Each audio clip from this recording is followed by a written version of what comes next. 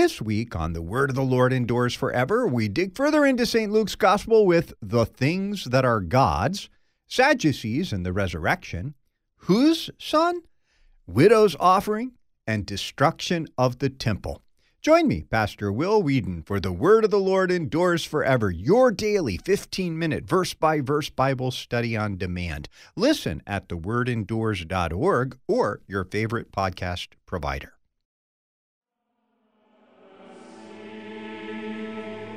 Help, save, comfort, and defend us, gracious Lord.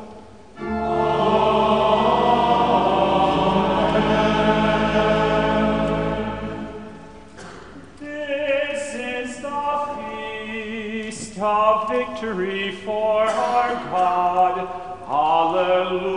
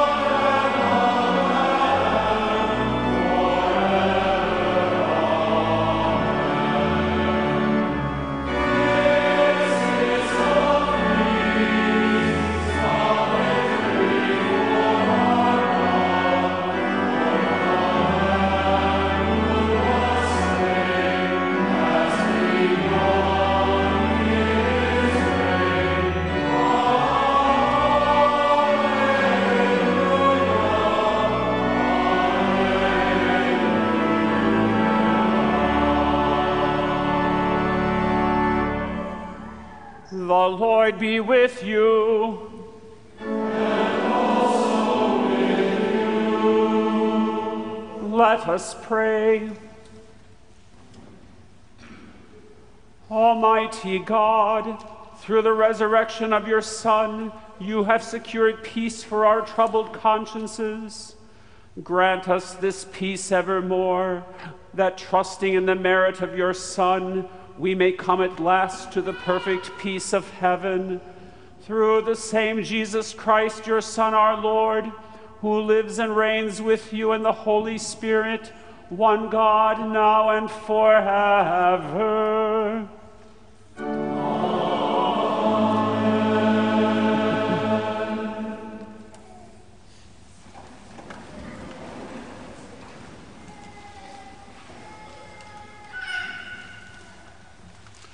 The first reading for Easter Tuesday is taken from Acts chapter 13.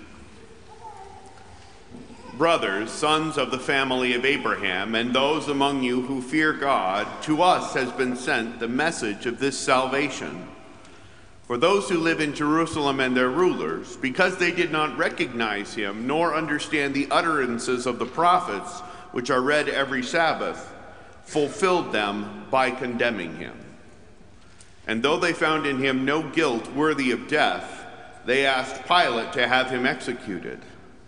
And when they had carried out all that was written of him, they took him down from the tree and laid him in a tomb.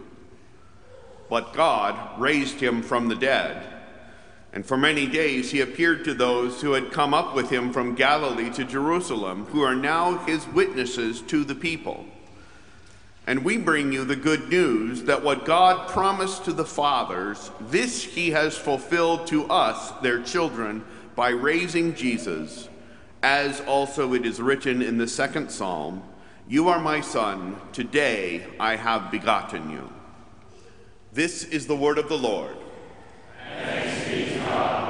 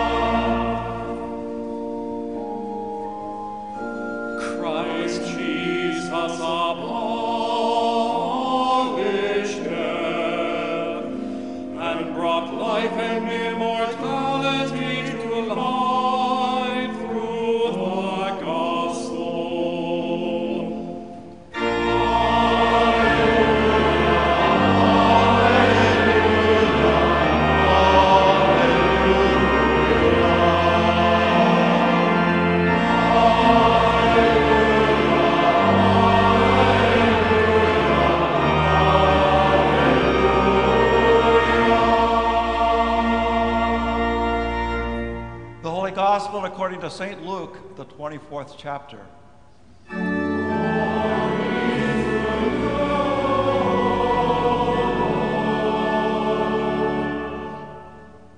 As they were talking about these things, Jesus himself stood among them and said to them, "Peace to you."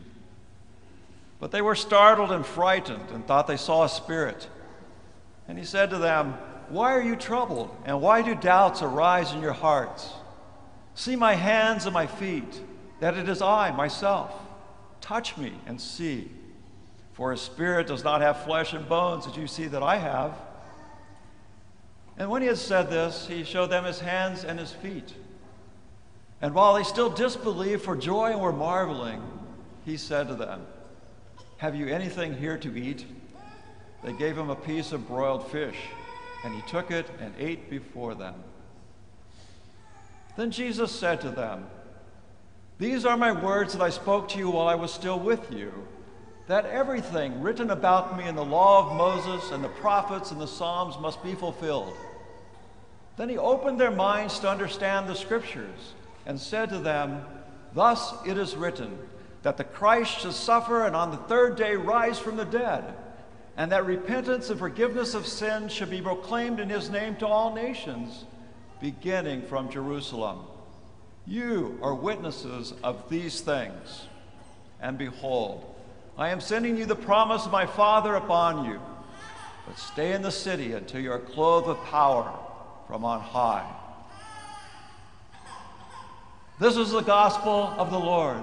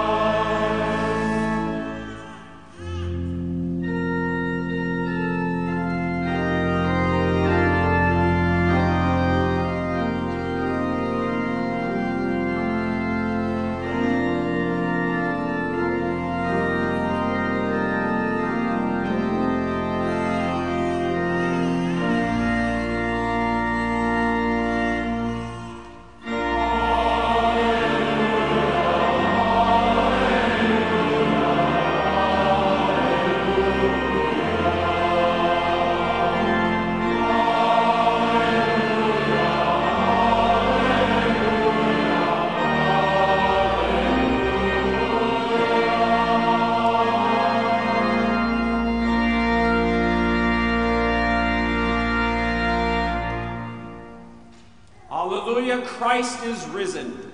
He is risen indeed. Hallelujah.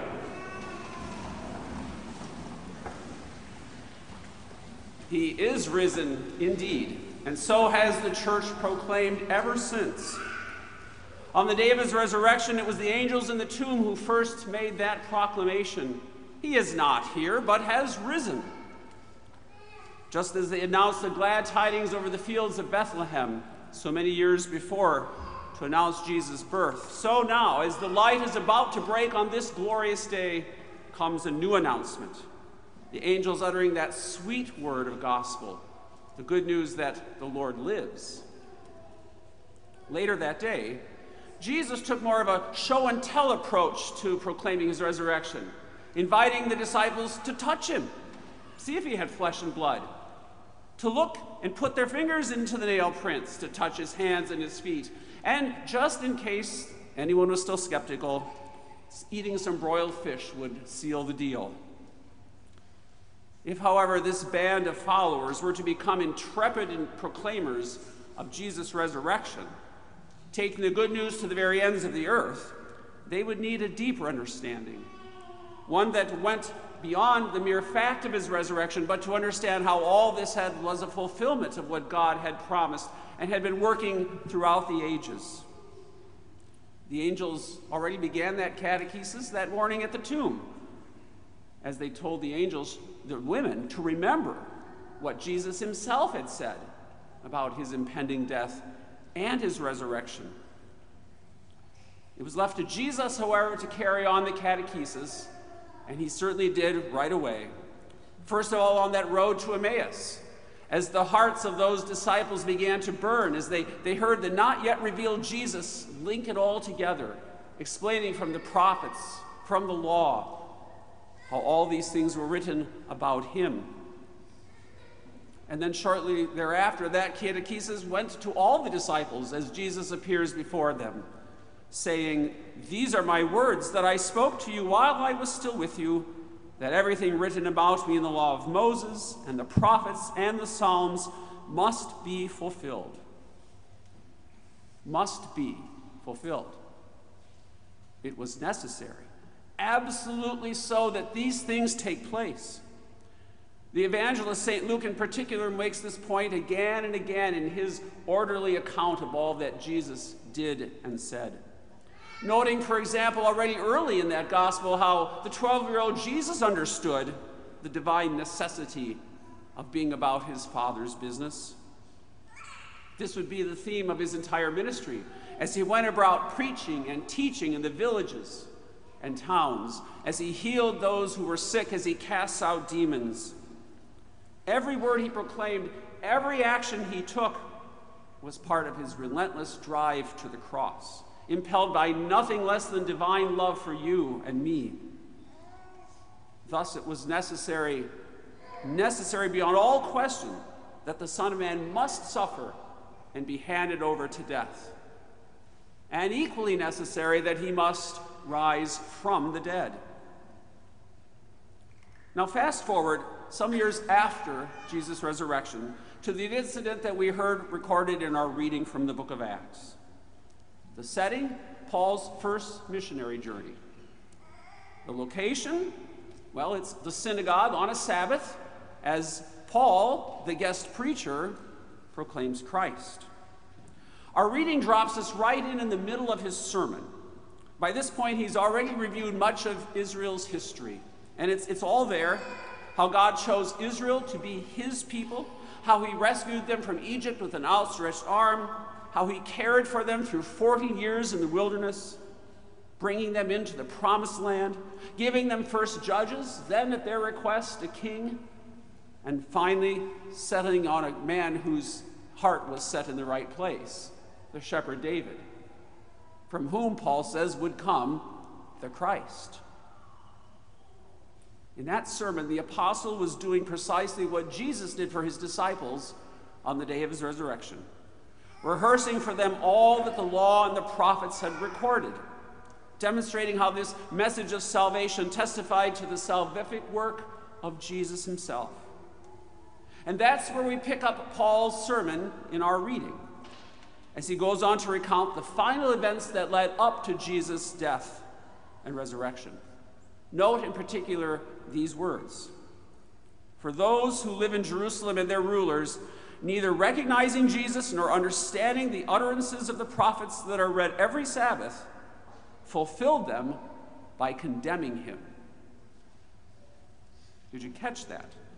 Those who opposed Jesus and thirsted for his death unwittingly and unknowingly played a role in the fulfillment of the prophecies concerning the Christ. So necessary was it for the Son of Man to be betrayed and to suffer death, so necessary was it for the Lord of glory to be crucified, that God used even these vindictive, raging furies of the very ones into whose hands he had given his holy things there at the temple. They were used to carry out his divine purpose. It is unquestionably an irony for the ages that Satan would be a major player in his own downfall. In the third petition of the Lord's Prayer, we pray that God's will be done. In his explanation in the Small Catechism, Luther explains that God's will is done when he breaks and hinders every evil plan and purpose of the devil, the world, and our sinful nature, which do not let us hallow God's name or let his kingdom come. Never was that more true than when the calls for Jesus' crucifixion were carried out. God's will was most assuredly being done, for through the cross the devil's kingdom was shattered to pieces. Through suffering, God brought relief. Through death, God brought victory. And through death and defeat, God brings life. Make no mistake, God's will is done, even without our prayers, Luther says, in your life as well. Whether it's that call into the holy ministry some of you are waiting to hear, or a vicarage or internship assignment, God's will is done. Whether an unexpected diagnosis enters into your life, the death of a loved one, prospect of a job slipping through your fingers, or maybe a wayward child cutting himself off from the family, God's will is done. In every and any situation, God wills to break and hinder the evil plans of the devil. And so he does in your life, as his holy name bespeaks you righteous, and as his kingdom continues to break forth into your life. The angel's proclamation over the fields of Bethlehem, as well as there at the tomb, continue to sound forth in your ears that the one born of Mary, the Son of God, is risen from the dead. And wonder of wonders, while the angel's word to the women there at the tomb, that he was not at the tomb, while that was true in that moment, it is categorically not true that he is not here now. And let's clean up that double negative and say it another way. Your Lord has risen, and he is here right now for you.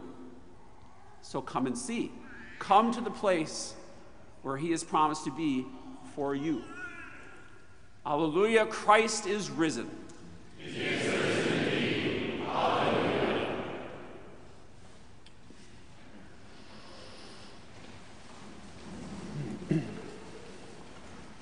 I believe in one God,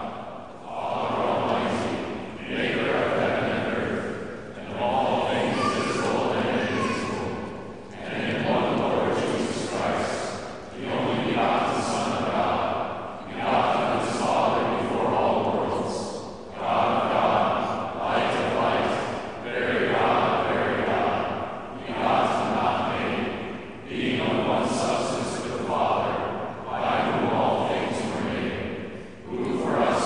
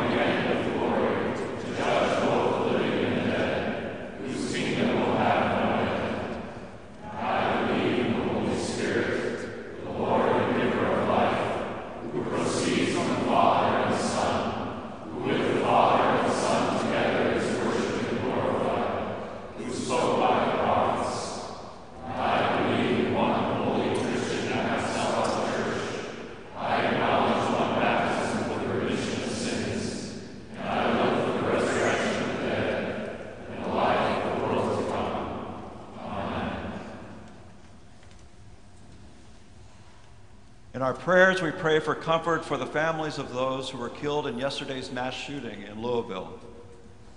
Rejoicing in the victory over death and grave, let us make our appeal to our Heavenly Father in the power of the Spirit for the sake of our crucified and risen Lord. Father in heaven, you raised your Son, Jesus Christ, from the dead as the first fruits of those who have fallen asleep. Fill all your baptized people with the joy of his victory, that we may live in the freedom he has won for us. Lord, in your mercy, bountiful giver of all things, your Son has prepared a feast of forgiveness and life for his people. As we approach his altar this day, grant us a faithful share in his unending life. Lord, in your mercy, King of the nations, remember in your kindness all who bear authority in this world, and give them wisdom and integrity that they may guard the well-being of all people. Lord, in your mercy, Rock of refuge in every time of need, hear the prayers of those who call upon you in their distress, including those who are lonely and homebound, the sick and dying, and all who suffer from mental illness. Grant that your Son may ever be for them their joy in sorrow, their health in sickness, and their comfort in times of despair. Lord, in your mercy, God of all comfort, bestow your peace on all who mourn the victims of violent death. Cause your word of life and hope to penetrate the darkness of fear and dread, that they may know your holy consolation. Lord, in your mercy, we entrust our prayers to God the Father through Christ, our Passover from death to life, in the life-giving Spirit, one God who reigns over all creation forever and ever. Amen. Amen.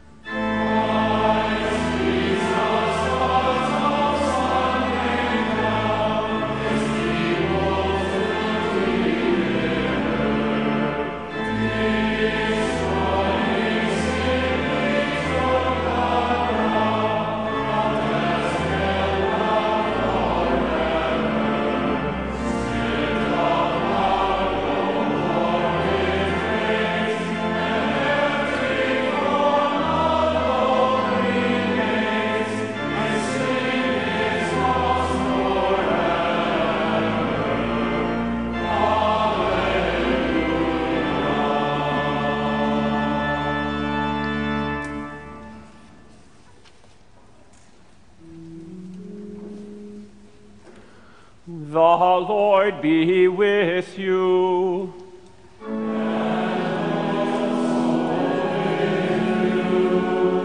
Lift up your hearts.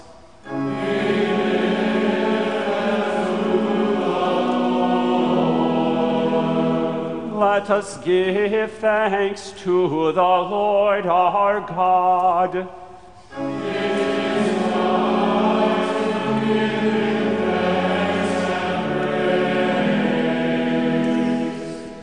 It is truly good, right, and salutary that we should at all times and in all places give thanks to you, Holy Lord, Almighty Father, everlasting God.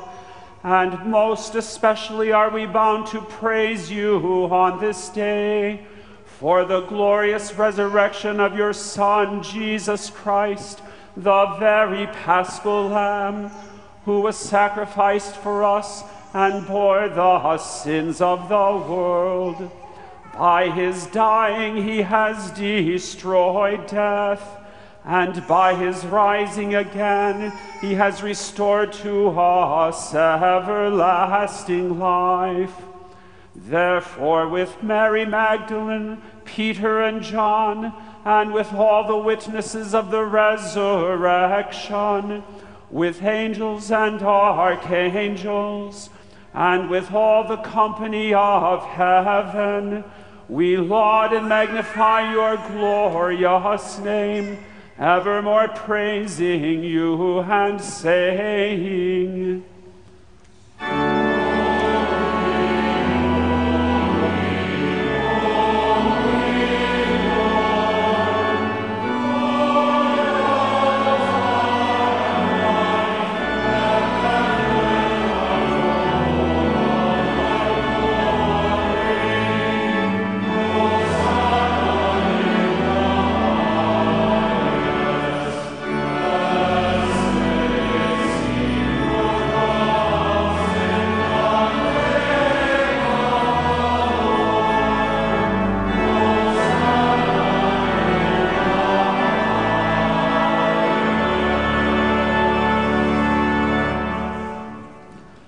Blessed are you, Lord of heaven and earth, for you have had mercy on those whom you created, and sent your only begotten Son into our flesh to bear our sin and be our Savior. With repentant joy we receive the salvation accomplished for us by the all-availing sacrifice of his body and his blood on the cross. Gathered in the name and the remembrance of Jesus, we beg you, O Lord, to forgive, renew, and strengthen us with your word and spirit. Grant us faithfully to eat his body and drink his blood, as he bids us do in his own testament.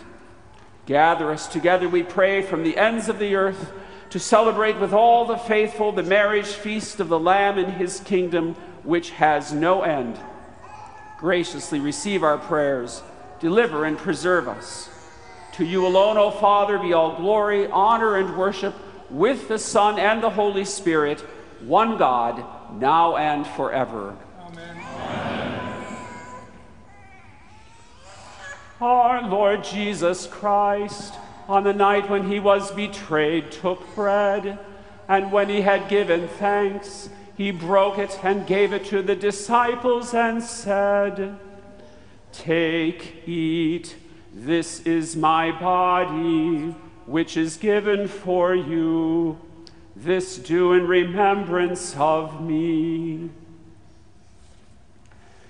In the same way also, he took the cup after supper, and when he had given thanks, he gave it to them, saying, "Drink of it, all of you. This cup is the New Testament in my blood, which is shed for you for the forgiveness of sins. This do as often as you drink it in remembrance of me." As often as we eat this bread and drink this cup, we proclaim the Lord's death until he comes. Amen. Come, Lord Jesus.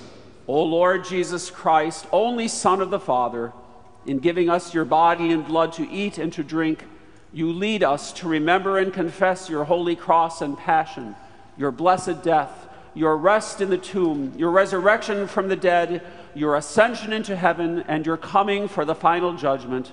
So remember us in your kingdom and teach us to pray, Our Father, who art in heaven, hallowed be thy name. Thy kingdom come, thy will be done, on earth as it is in heaven.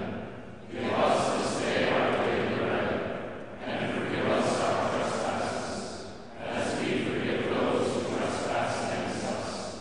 And lead us not into temptation, but deliver us from evil.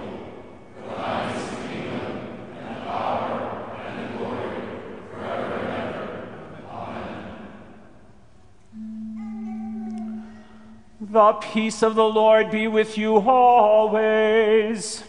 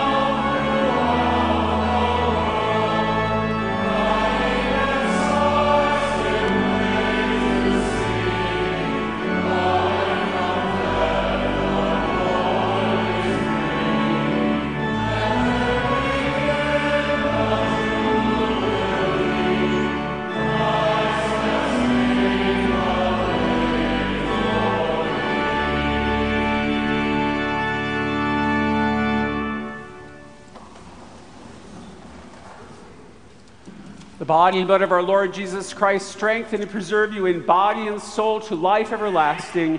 Depart in peace. Amen.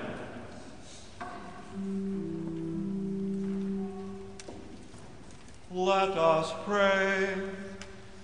Gracious God, our Heavenly Father, you have given us a foretaste of the feast to come in the holy supper of your Son's body and blood.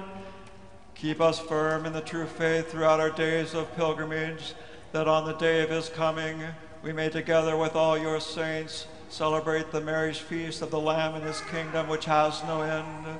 Through Jesus Christ, your Son, our Lord, who lives and reigns with you in the Holy Spirit, one God, now and forever.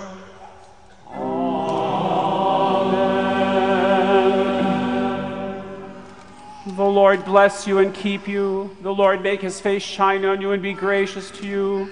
The Lord look upon you with favor and give you peace. Amen.